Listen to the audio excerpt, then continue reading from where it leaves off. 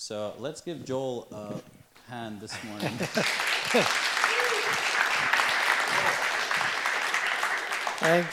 Thanks. I always feel a little awkward round of applause. The Lord deserves the applause. Yeah, exactly. Gary does that on purpose. Yeah. I'm going to actually open us in a quick word of prayer here. Lord, we come before you. We thank you for a time to gather. We thank you for an opportunity like we just heard about to be your hands and feet, to go out and impact others for your kingdom, Lord. Perhaps those that are less fortunate, those that are more needy. And Lord, we just pray that you will help us here at Christ Community Church to be a beacon of light and to be your hands and your feet to go out and spread the good news of the gospel and the salvation that comes only through your Son, Jesus. Lord, we know you cared for the outcast. You cared for those that were sick and lame. And you did incredible miracles when you walked amongst us. And we know still today that your Spirit is alive and well and active in us and in others, and you're at work on this planet. And we pray that you'll use us for your purposes. We do pray now for this time that you'll teach us through your word. Let us be shaped by it. Let us grow in our confidence and our certainty and our trust in you and in your word, Lord. May you use your Spirit to apply these things we're going to open in your word today to look at. Use your Spirit to apply it into our hearts and our minds, that you may guide us into truth. We pray in Jesus' name, amen. So when I was a kid, my best friend and I decided one day that we wanted to build a zip line. I noticed one of those photos there from Camp Barnabas looked like perhaps they were raising a little kid up. Maybe he's going to go down a zip line or something. But we really wanted to build a zip line. The only problem was we had no clue how to do it. And we really lacked some of the key ingredients. So we knew we had a rope. I mean, we had that to start with. We rummaged through the garage. We got a rope. Okay, that's the start, right? The problem is we didn't have any incline, and you sort of need some incline to create some gravitational pull down the zip line. So we didn't have the incline. And then another big problem was we didn't really have the runner apparatus or anything, the sort of bearing system with a pulley wheel that you'd maybe hold on and fly down the line. We didn't have any of that. But when you're 5 years old, and I had asked my mom how old I was, because I thought I was more like 9 to 10. I was like, 1979? You got to be kidding me. I can't believe I was actually attempting this when I was 5. But nonetheless, my friend and I, we forged ahead. When you're 5 years old, we're going to do it. We can do it. We can do this zip line. So we forged ahead. We didn't pay attention to the details, the dangers, or the possible problems. And we said, okay, well, problem number one is we've got to solve the incline problem. So we said, well, how are we going to do that? Well, there's a nice big tree right here. My friend Matt and I, we like to climb trees, away from overhead lines, of course, to be safe with the old advertising campaigns that Kansas City used to blast kids with. Do not climb trees near overhead lines. Anyway, we had this big tree. We said, no, we can climb up the tree, attach the rope, and then, we'll bring the rope out into the yard and we'll attach it somehow into the yard. Yeah, that's another problem. But anyway, somehow adhere it to the yard. That'll give us a decent angle, and that way we'll be able to fly down this rope. So we start down that road to build this thing. We realized might have a little bit of a problem with maybe some frictional heat buildup with our hands. Not that we knew anything about friction, but Matt, my friend, I got a solution there. My dad has some nice leather gloves in the garage. So we went and we got out a pair of leather gloves. Problem solved. There are 2 ingredients: rope and leather gloves. That's all you need to make a decent zip line. You already know where this is probably heading. But anyway, so we climb up the tree, set it all up, and we're all ready to go. The moment of truth came, and the design's complete after probably a whopping 10 to 15 minutes of construction work and thought process. Now we simply need a test dummy to try to send down the line. Any good engineer is going to send some sort of dummy down the rope. Of course, unfortunately, we had no good test dummy other than the short end of the stick fell to me to be the test dummy. So I'm like, okay, Matt, you stay down there. I'll go up the tree. I'll be the test dummy. So I climbed up the tree. I was probably 15 feet, give or take. I mean, it's a ways up there. It was not. I'm not talking about just the first sprint. We would climb trees pretty high. I was a ways up there, and I get up there, and so another problem hit us is that really no good way to board the rope here to get on board with this rope. So you're looking at it like, how am I going to do this? So I get out onto one of the branches and I figure, okay, well, the best way to get, load on is to simply jump out onto the rope and grab the rope. Of course, I got the gloves on to keep my hands safe, so I've taken care of that precaution. But anyway, and so that's exactly what I did. I go up the tree, I get out on the branch, and then, I'm looking around, and here it comes. I'm actually sort of amazed I actually took the leap, but I jumped out there, and the first part went pretty well. I didn't just fall to my death right there. I'm still standing here today. But I did get the rope, and I did catch the rope, and I was there. The only problem was we had a little miscalculation. Really not a calculation. We really did no calculations that day. There's really no calculations were involved in this little experiment.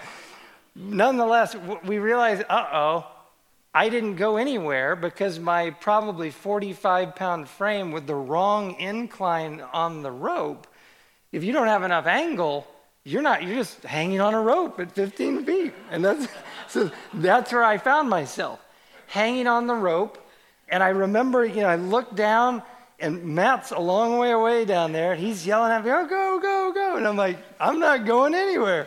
And then I look back at the tree, and I can't really get back, because I had to do a little bit of a jump out there to get to it.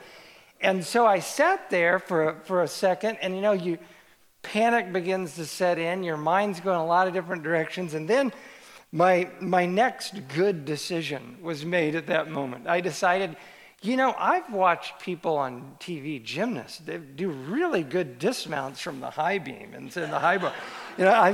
I think I could attempt a dismount here, and I could pull this off. I'm okay on this. I'll be okay.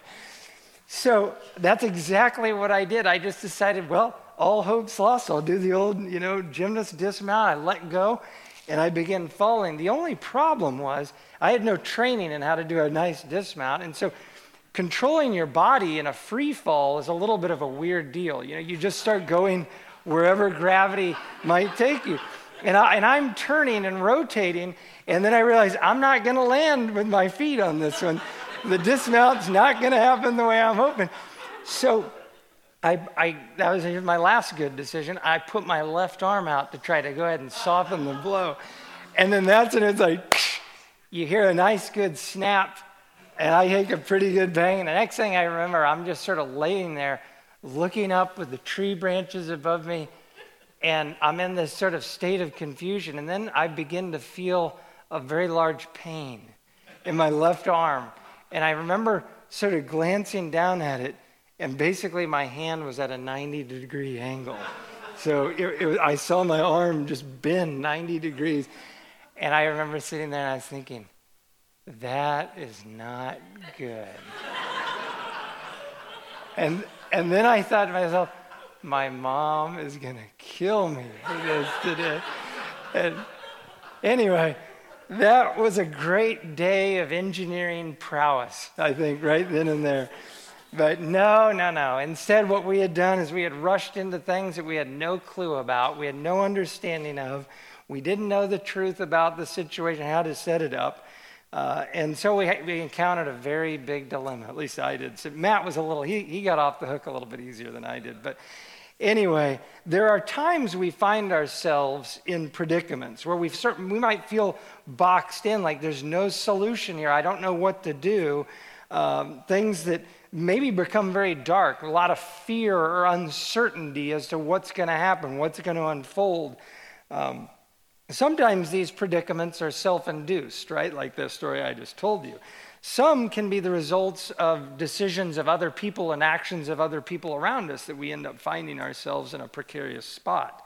And then other times it can be God's very hand moving us into a position where he wants to teach us something by putting us into a little bit of a box that we're going to have to see how do we handle that situation. Now, today, we find ourselves 5 days out from one of the largest holidays that our country celebrates. It's a holiday that seeks to honor Christ and his birth some 2,000 years ago. And interestingly, as we look at that story of Christ's birth, we find two very large predicaments that unfold that at least we'll look at today. One is a very large sort of box or predicament or dilemma that we'll see that effectively spans thousands of years. And how in the world is this going to work out? The other one is a very personal predicament for an individual to find how that person's going to handle a time of uncertainty, a time of fear, a time of darkness, if you will, for that individual. At times where we have these apparent dilemmas that we face or we feel boxed in. I want to look at this story of the coming of our Lord, going along with Christmas, but also to talk here about what do we do when there's uncertainties, times of distress, times of potential despair, times where we don't know because it's seemingly dark and we don't know the solution. So to set the stage, though, for this first very large box or this very large predicament, we have to set a little bit of background, especially if you're going to understand the magnitude of the predicament and the incredible glory of the solution to the predicament. So if we rewind in our Bibles and go all the way back to Genesis 3, we find a problem that we all know from Genesis 3 that unfolds with Adam when he falls into sin and he transgressed God's one stipulation in the garden, not to eat of the tree of the knowledge of good and evil. And just like the Lord had decreed, he said, if you do, know that day death will follow. And so Adam fell, as we know the story, and this created a deeply rooted problem that he effectively passed on to all his descendants. Because we can read in Romans 5, through one man sin entered into the world, and death through sin, and so death spread to all men. That's a predicament that we see still today is unfolding around us. Now the story continues. In Genesis 3, the Lord promises this one that would come to crush the head of the evil one through the line of the woman. Through the woman's seed, one would come to deal a death blow to the evil one, the one that had just deceived her in the garden. And as the years passed and mankind began to multiply, I'm sure the angelic community watched on to see how this seed of the woman would work out and whether they could tell where this promised head crusher would come from. And we then know that then promised line moved to Abraham. God chose Abraham. And you can remember, we look at Genesis 22:18. God said to Abraham, in your seed, all the nations of the earth shall be blessed. And Paul quotes that in Galatians as well. So this is a very critical promise to see, that God promises through his seed, all the nations of the earth shall be blessed. Then we know as time progressed that Abraham had Isaac, and that led to the nation of Israel through Jacob and his 12 sons. And then we saw out of those 12 that one was chosen in Judah, and the line of David began to shape up, and we saw God pick David to be his own king. And we can read in 1st and 2nd Samuel the life of David, as David said, this is going to be the line of the king. And then Nathan the prophet comes, speaks for God to David. In 2 Samuel 7:12, he says, when your days are complete and you lie down with your fathers, I will raise up your descendant after you, who will come forth from you, and I will establish his kingdom. And in verse 16, your house and your kingdom shall endure before me forever. Your throne shall be established forever. These were promises from God. They were not involving any stipulations upon David. It just says, I will do these things. There will be one who will sit upon your throne forever.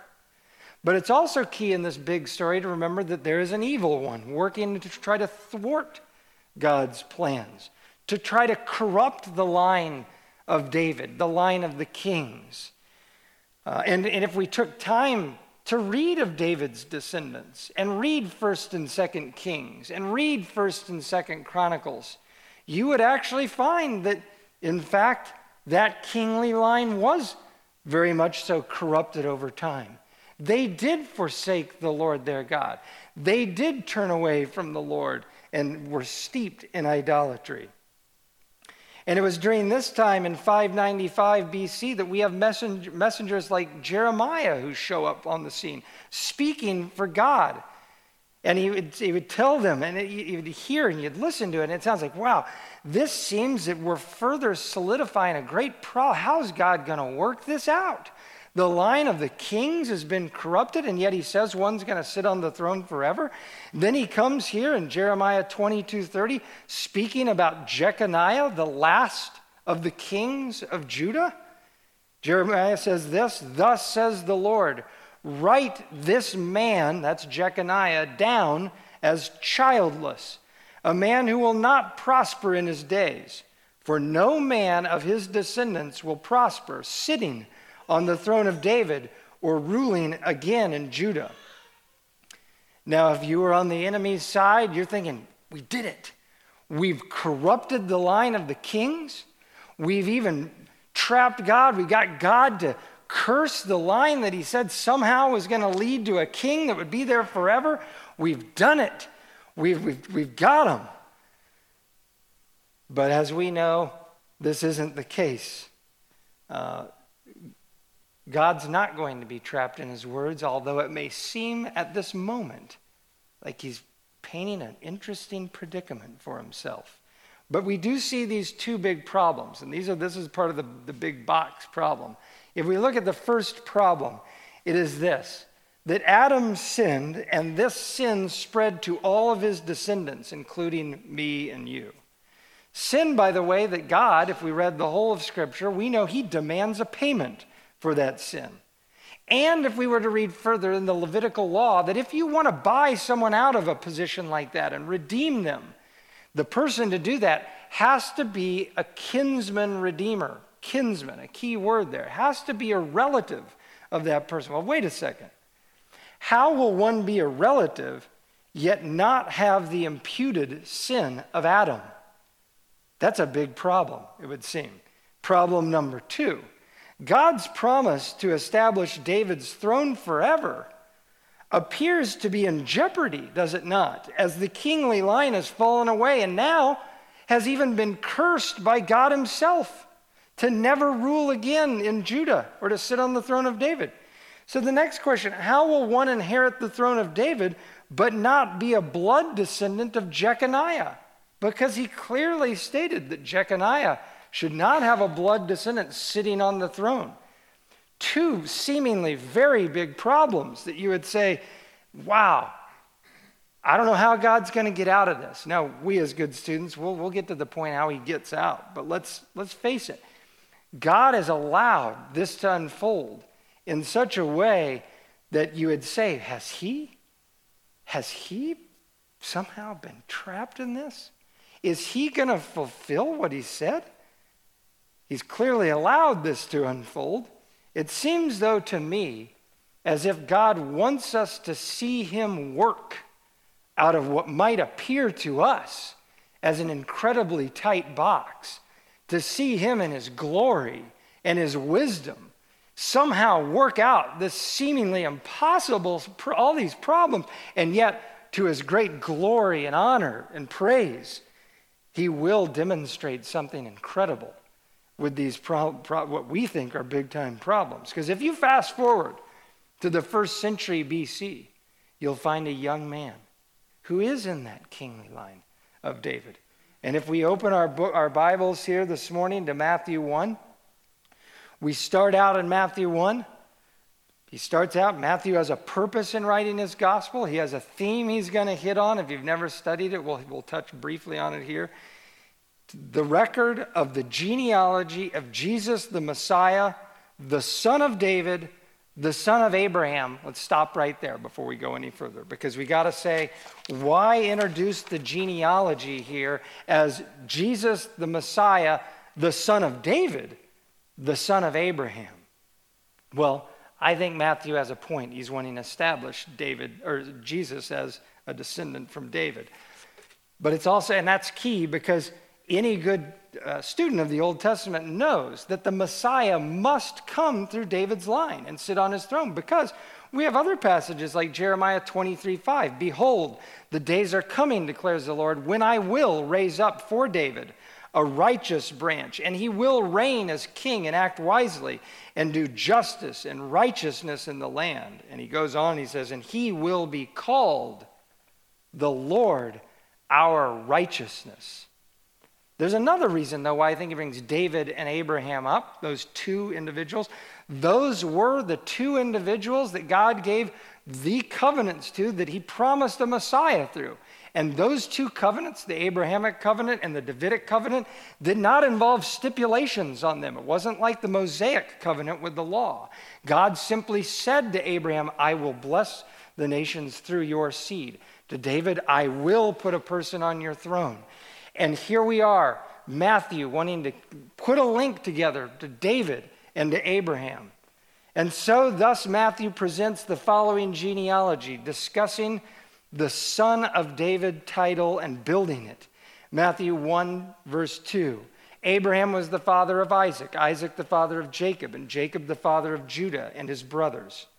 Judah was the father of Perez and Zerah by Tamar. Perez was the father of Hezron, and Hezron the father of Ram. Ram was the father of Amminadab, Amminadab the father of Nahshon, and Nahshon the father of Salmon. Salmon was the father of Boaz by Rahab. Boaz was the father of Obed by Ruth, and Obed the father of Jesse. Jesse was the father of David the king. David was the father of Solomon by Bathsheba, who had been the wife of Uriah.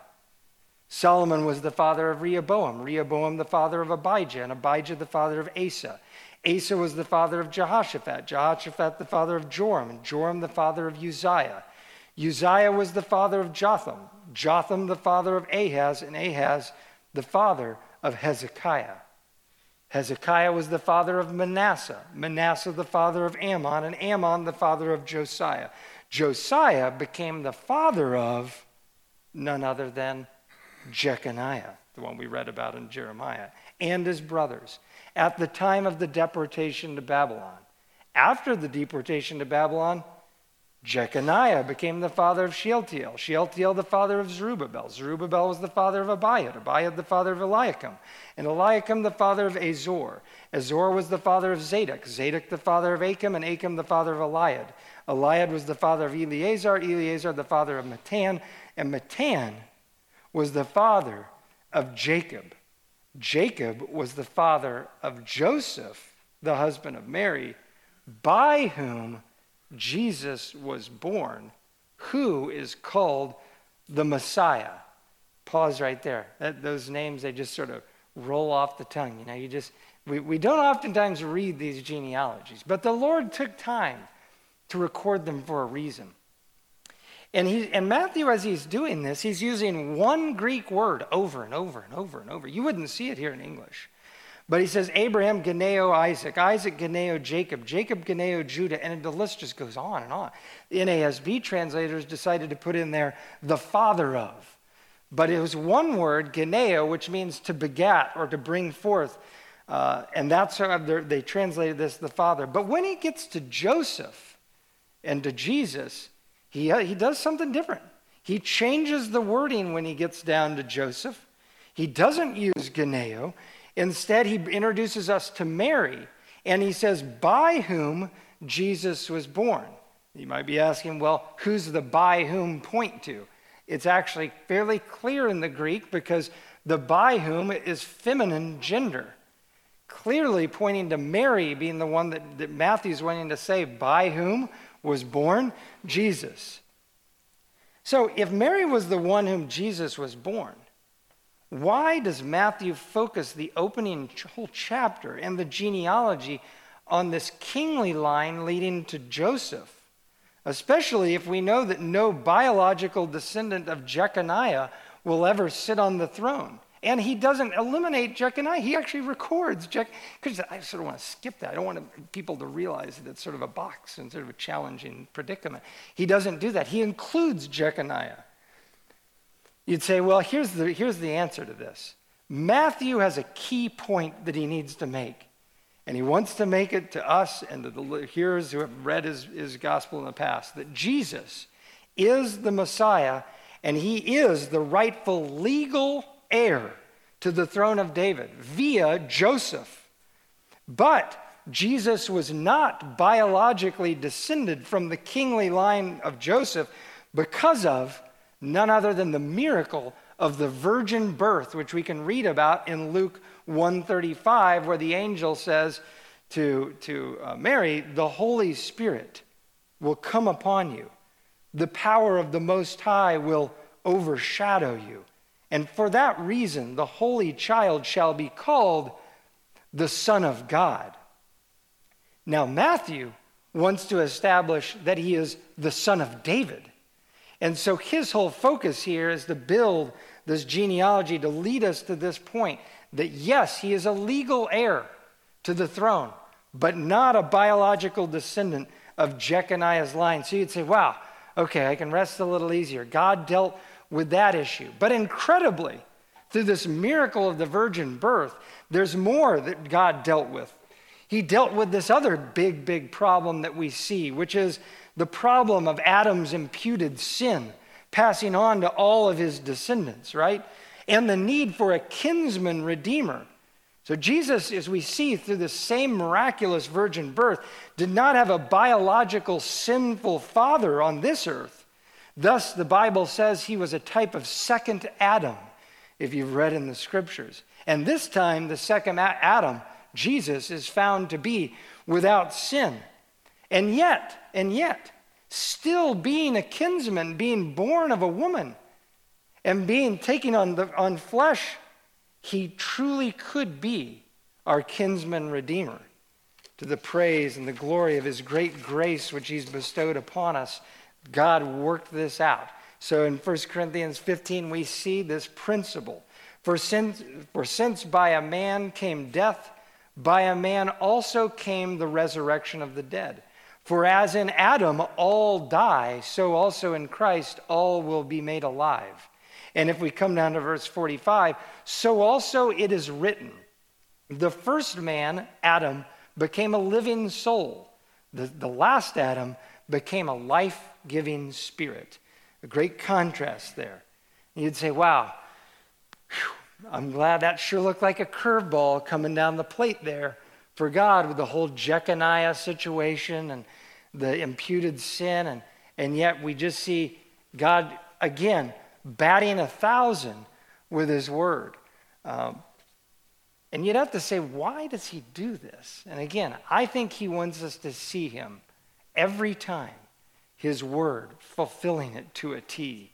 But the story doesn't end there, right? Now we shift to the more personal predicament. Also a deep, seemingly very dark situation. If we read in verse 18 of the same chapter of Matthew, now the birth of Jesus Christ was as follows. When his mother Mary had been betrothed to Joseph, before they came together, she was found to be with child by the Holy Spirit. Let's pause right there. You'd say, wow, Joel, we're not really having a lot of fluidity here reading. I like to just sort of read Matthew 1 and let it unfold out before us. But here's the deal. We're not going to understand this predicament if we don't pause for a second and consider how Hebrew marriage worked. It's not like ours. We didn't just get engaged and then one day state some vows, then out the door and they're off to the next phase of the honeymoon. That isn't how it worked. They went through an early stage, which would be in the engagement, and then they went into a betrothal situation, a phase that we'll talk about in a second, and then would come the consummation of the marriage. And by the way, they generally, versus our culture, they're fairly young. Mary was probably 14, 15, 16 years of age. Joseph, maybe a few years older. We don't know for certain, but that would make very good sense with the way the Hebrew culture would have been in that day. So they start out fairly young, And then they start out in this betrothal situation. Now, what this is, when they would be betrothed to one another in the Hebrew culture, is that was about a 1-year period where they wouldn't live together, they wouldn't be together.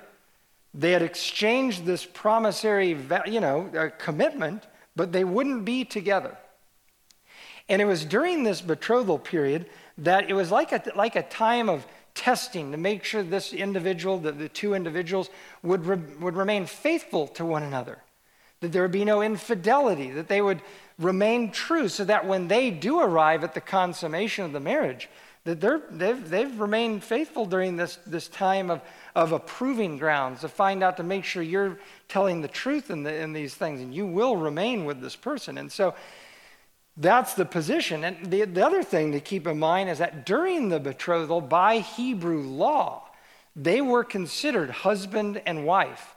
So any violation during that betrothal would be considered adultery, and we'll look in a second at the consequences of that. So it's during this time that we find Mary betrothed to Joseph, and the two had not yet come together. The scripture makes it clear on this, per the betrothal process. And it's during this critical promissory phase that Joseph finds himself in a very tight predicament. One that I think if we try to step into his shoes, you'd say, this would be a challenge now. Because guess what? Your wife, Mary, is found to be with child. Now, we can just read right over that because we know the whole story, but Joseph doesn't know the story yet. Mary's found to be with child, and you got to sort of think, okay, what's going through Joseph's mind? What could he be thinking? Number one, he knows, I've never had any relations with my wife, Mary, so I know for certainty that this child is not my child. I guarantee you Joseph knew that child's not my child. Number two, Joseph knew the birds and the bees. He knew how babies were conceived, and I'm pretty certain he'd be thinking, man, some other man must have violated Mary, or somehow she's been, she's ended up pregnant as a result of some other person. And then third, a very challenging predicament is he knows what the law demands. Deuteronomy 22:23. If there is a girl who is a virgin engaged to a man, and another man finds her in the city and lies with her, then you shall bring them both out to the gate of that city, and you shall stone them to death. So if you're Joseph, this is a challenging situation. What should I do? To whom do I turn during this situation? How can I get out of this predicament? It would have been something that would have been a disgrace in that time period. It would have been embarrassing, just like it would be today. If you were to show up at a wedding day and find the bride is with child, and it isn't even by the man, her fiance who she's marrying, you might say, wow, that's sort of an embarrassing and challenging situation, in a predicament nonetheless. So I think he's beginning to think to himself, as the scripture tells us, how am I going to get out of this box? How can I escape this situation? And Joseph, her husband, being a righteous man, not wanting to disgrace her in verse 19, planned to send her away secretly. That's his plan. He's figured out his out. And his out of this predicament is to send her away secretly. Now, he's a good man, the scripture says. He's righteous. He's actually wanting to do the right thing. He doesn't want to disgrace her. He doesn't want to promote his righteousness and all of her clearly she's been unrighteous and unfaithful in this matter. He doesn't go down that road. So he looks for a way out. I'll secretly send her away. That's a word for a divorce proceeding, to try to break this off. It's time to break it up. And I'm going to go my way. You can go. We'll do it sort of hush-hush, because I do care about you, and I don't want you to be disgraced. It's also key to see here that God didn't just immediately let Joseph out of the box. He actually lets Joseph think through this. He records it for us. And he lets us see that I'm not just going to immediately give Joseph the answer. I want Joseph to think, and we can see a little bit of his character here. And let's find out what he turns to and how he goes. And so God let Joseph consider his actions. And so this had to be a truly tough moment in Joseph's life. But where there's darkness like this in a life, there's also the opportunity for great light to shine through. And that's exactly what God did in verse 20. But when he, that's Joseph, had considered this being to send her away and with a divorce, that was his plan, he had considered it. That's right when, behold, an angel of the Lord appeared to him in a dream, saying, Joseph, son of David, do not be afraid to take Mary as your wife, for the child who has been conceived in her is of the Holy Spirit. She will bear a son, and you shall call his name Jesus, for he will save his people from their sins. The Lord stepped in during his dark hour, Joseph's dark hour. And if you're Joseph, number one, you've probably never been called son of David. He's many, many generations after David. And he hears Joseph, son of David. God once again is wanting to pound in the reality that this is a descendant of David. And then number two, I doubt you've hardly ever had angels appear to you in your dreams and give you this kind of message. So we see this, Joseph in this situation, and he's told, do not fear. And I think that's a key thing. Fear many times becomes the trap for us when we're in these predicaments and dark corners. Because Proverbs 29 says, the fear of man brings a snare, brings us further entrapped. But he who trusts in the Lord will be exalted. And so what does God give Joseph in that moment? Does he give him a sign right there? Do some cool work right before Joseph's eyes so that Joseph just believes him? No, he doesn't do it. He just gives him his word. He just gives Joseph his word. The question always becomes, what do you do when he just gives you his word? Are you able to believe it? Because I'm telling you, with Joseph, that fear is real. The potential for disgrace and embarrassment, it's real. The box is real. The pressure of this situation is extreme. Do we fall into the snare of fear? Or can we take the Lord's word on this? And this, my brothers and sisters, I believe is the key. God's word is the key as we navigate through the uncertainties and the trials on this earth. And he wants us to see that. And it seems, if we were to zoom back out, it seems that even God himself wanted us to see this big picture box that he's painted earlier, the seemingly impossible box to escape the predicament of imputed sin passed on by Adam to all his descendants. The promises of God to David that seemed to come to an end with a curse on Jeconiah. And what are our options when we look at that big dilemma? See God go down in flames, trapped in his words, never to be able to meet his commitments? Or can we rest in his words? Because get this, God had already said in his word long before the curse on Jeconiah exactly what Matthew then brings to bear right then and there. He said, behold, the virgin shall be with child, verse 23, and shall bear a son, and they shall call his name Emmanuel, which translated means God with us. Now, my friends, that was a simple word spoken by Isaiah the prophet during the time of Ahaz, 150 years before Jeremiah spoke about Jeconiah. And if you were living in 595 when Jeconiah was going down in flames and Jeremiah comes and prophesies, you might say, oh, it's all over. It's all up. God failed. His word didn't come true. And he was trapped, and it's all over. The kingly line has been thwarted. But had you simply opened your Bibles and read the prophecy of Isaiah 7, you would have been reading exactly what the angel quoted. That, well, hold on a second.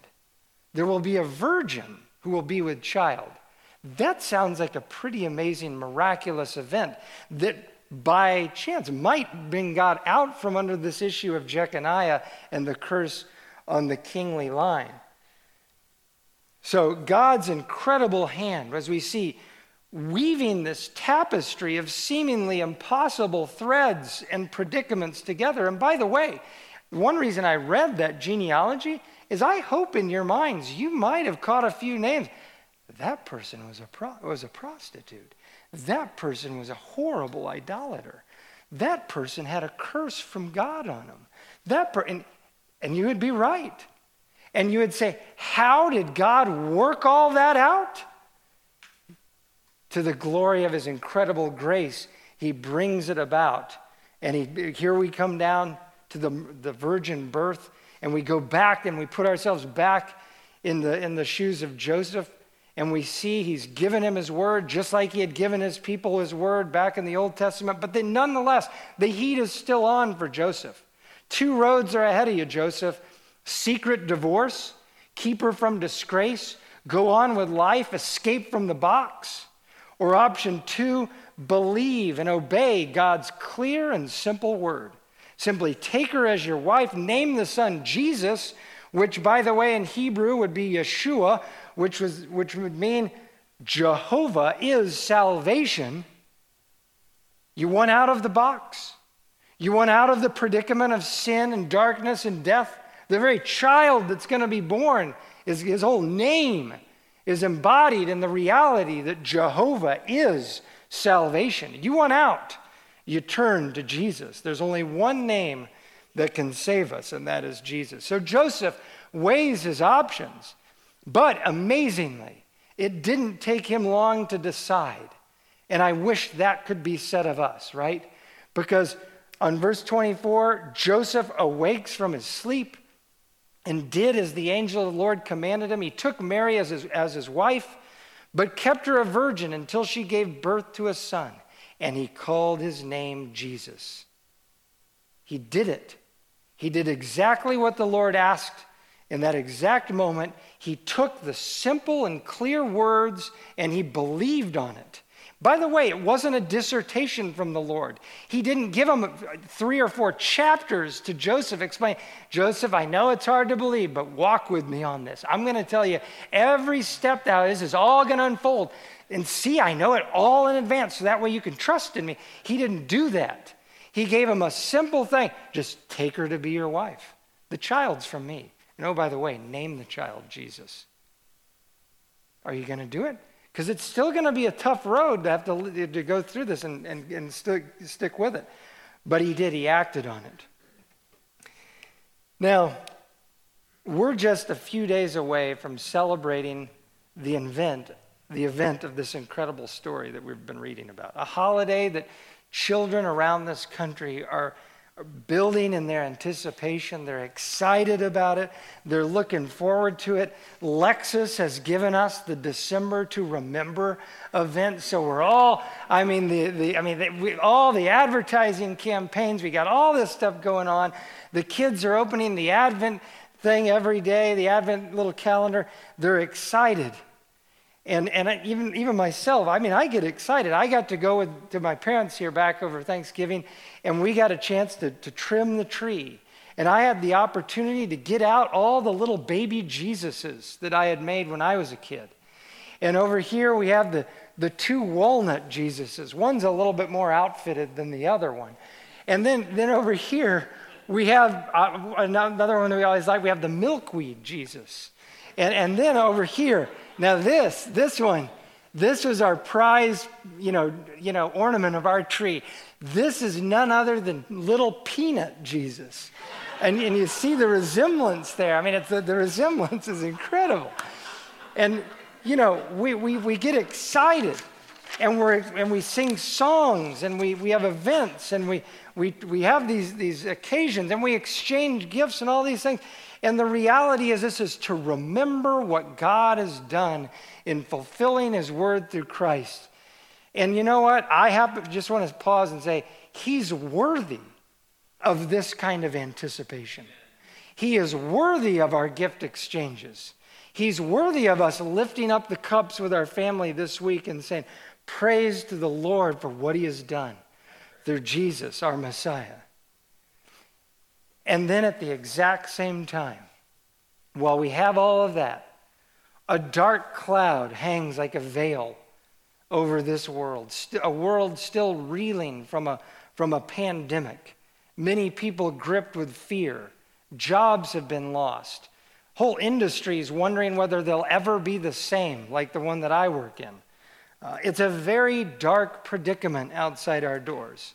We've even had a couple different students in the school district we attend that have committed suicide in the last 2 months. And you're like, it's a darkness out there. It's a cage that people can get trapped in. And it's sad, and they don't have the hope to be able to see the light shine through and get out of that situation. But it's in such days as these, as there's no shortage of people propounding to have the answers. Perhaps that's the media. Perhaps it's a politician. Perhaps it's a political party. Perhaps it's the scientists. Perhaps it's a big drug company. They tell you, we've got the solution. We've solved the problem. And the reality is they do nothing more than stir the pot of fear and anger all the more. They almost wanting to incite you and me in our flesh to pick sides and to further tear us apart as people as we dig in our trenches. But we, of all people, should know the answer when you get into this type of predicament. When we look outside our doors, what is it that we should do? Fight, fear, rebel? Or is it rest in the Spirit? Trust in the word of the Lord. Rest in what he's already told us, but truly believe it, even though we may not understand everything that's unfolding. Just like Moses, or just like Joseph and Mary. Can his word be trusted? I believe it can. The issue, though, is there's many times, I think, or at least portions of times, where we may become hardened or almost insensitive or maybe even just disinterested in his word. Oh, I've read that before. It's too complicated. I don't really know. I've already got all that stuff down. And that's a reality that does happen, and you can see it in the same story unfold, our same Christmas narrative. Sometime later in chapter 2, verse 2, we see the Magi come from the east. And they come, they say, "Where is he who has been born King of the Jews? For we saw his star in the east and have come to worship him." When Herod the king heard this, he was troubled, and all Jerusalem with him. Gathering together all the chief priests and scribes of the people, he inquired of them where the Messiah was to be born.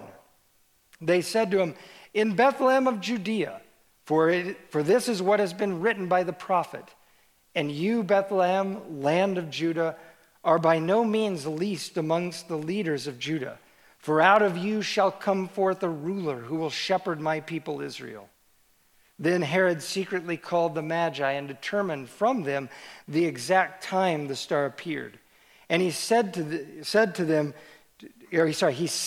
to Bethlehem and said, "Go and search carefully for the child, and when you have found him, report to me so that I too may come and worship him." Now we know he has an ulterior motive here, but we see this part of the story unfold. Now, if you were a Jew, and this is a key, if you're a Jew and you believe God's word, truly believe it, and you know his word, how would you have responded when the Magi showed up and said, "Where is he who has been born, King of the Jews? We saw his sign from the east and we've come here to worship him"? I would tend to think if you really believed God's word and had been studying the prophecies of the Old Testament, you'd say, "Can it be? Could this be?" In fact, you may say you may rush home and tell your friend, "This is the most exciting day of our lives. Men have come from a distant land saying that the Messiah has been born, the King of the Jews." But how is it that they responded? How did Jerusalem respond to this announcement? It says they were troubled. That's a word, and they were agitated. They didn't run immediately to Bethlehem as I would have if I really took his word to mean what it means. Instead, all we see is the Gentile king Herod is the one who makes the special inquiry. Go tell me if you really find anything out about this child. No response from the religious leaders, the people that knew God's word the best. They quoted the prophecy, and yet no response from them. Can God's word become something that we know, but we don't truly believe it? Or we're insensitive, or we're maybe in certain areas of his word, we're hardened to it? I don't want to read it. I don't want to know it. Well, for those individuals it didn't result in any action. But may this not be the case with us. May we look deeply into his word and truly believe it. And let it produce in us an eternal hope, which Hebrews 6 says is an anchor for our soul. And may we not be like them, knowing the word, quoting it quickly, but growing hardened, inattentive, without a watchful eye, thinking I've read it before, or ultimately I don't know if I can even believe that he's really coming back again. Now, Jacob's son Joseph in the Old Testament was thrown in a pit, sold to Egyptian slave traders. Did God's word fail? Israel was boxed in at the Red Sea, not an ideal position for 1.2 million people. Did God's word fail? Gideon's men were outnumbered 400 to 1. Did God do what he said he would do for Gideon? Samson was boxed in with 1,000 Philistine soldiers. Did God's promised word to his mom fail that day? Hezekiah was surrounded by 185,000 Syrian forces. Did God's word through Isaiah to Hezekiah, did it fail? God promised a Redeemer, a Messiah, to sit on the throne of David, to have no sin, yet bear our sin for us. He promised a virgin birth. He promised one upon whom the government shall rest upon his shoulders. One who would set us free from sin, one who truly would be our kinsman. And he even told us the exact location of the small town in Jerusalem that he would come from. Has he fulfilled those words? I believe the picture is this.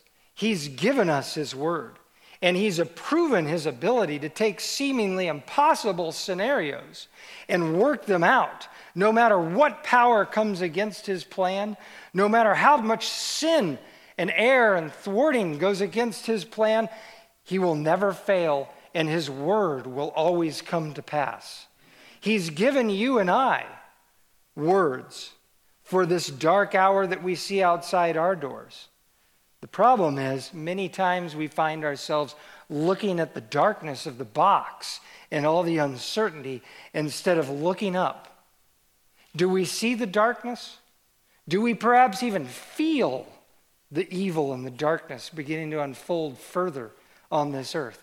Isaiah 62 verse 2 says, "For behold, darkness will cover the earth, and deep darkness the peoples."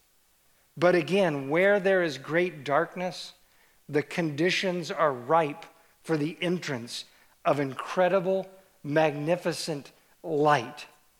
And my friends, Jesus has come as the light of the world. And mark my words, he will come again to reign on Mount Zion. And he says, look up and believe it.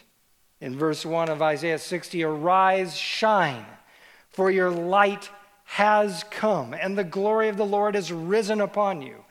For behold, darkness will cover the earth, and deep darkness the peoples. But the Lord will rise upon you, and his glory will appear upon you. Nations will come to your light, and kings to the brightness of your rising. Lift up your eyes round about and see." And then in verse 16, "Then you will know in that day that I, the Lord, am your Savior and your Redeemer, the mighty one of Jacob. No longer will you have the sun for light by day, nor for brightness will the moon give you light, but you will have the Lord for an everlasting light, and your God for your glory." And when you guys are with your families this week and you're celebrating Christmas and you think back on Joseph, young Joseph and Mary, struggling with a very challenging situation, remember, they took God's word to the bank. They believed it. And they are therefore written in the record of the most incredible man that has ever walked the face of this planet. As it is written, for a child will be born to us. A son will be given to us. And the government will rest on his shoulders. And his name will be called Wonderful Counselor, Mighty God, Eternal Father, Prince of Peace. And get this, there will be no end to the increase of his government or of peace on the throne of David and over his kingdom, to establish it and to uphold it with justice and righteousness from then on and forevermore. For the zeal of the Lord of hosts will accomplish these words. Let's say a prayer. Lord, I just thank you for the fact that you've given us your word. And though we look out and we feel and see a darkness over this earth and over mankind that still exists today, the veil of death, we know that you have shone brightly through it. And just as Isaiah spoke with such confidence in that chapter 60, he speaks in the present tense. Your light has come right then and there, that we too may live with that prophetic perfect tense, knowing that even today when we see the darkness, we can still know that our light has come and the glory of the Lord has shone upon us. And Lord, we're thankful for the light of Christ. We're thankful that his glory reigns and shines forth. And we want to esteem him all glory and honor and power this season as we celebrate and take time out of our weeks this week in our nation. Shuts down and jobs shut down and businesses close and people go to their homes. May we never forget that you made good on your promises, that your words will never fail, and you have fulfilled all of them. And the ones that are yet to be fulfilled, we can take them to the bank, just like Moses, just like Joseph and Mary and Moses, by the way, also did, Lord, that they believed in you and trusted in you. May we be that way. And may your word not be something that we turn away from, or we become disinterested in, or we become hardened in. But may we search it, mine through it, like a great jewel, like an apple of our eye, that we may glean from it your great wisdom. For it is active and living, still to this day. And may you use your Spirit as we go this week in our hearts and our minds to have joy and peace during this great season of Christmas. We pray in Jesus' great name. Amen.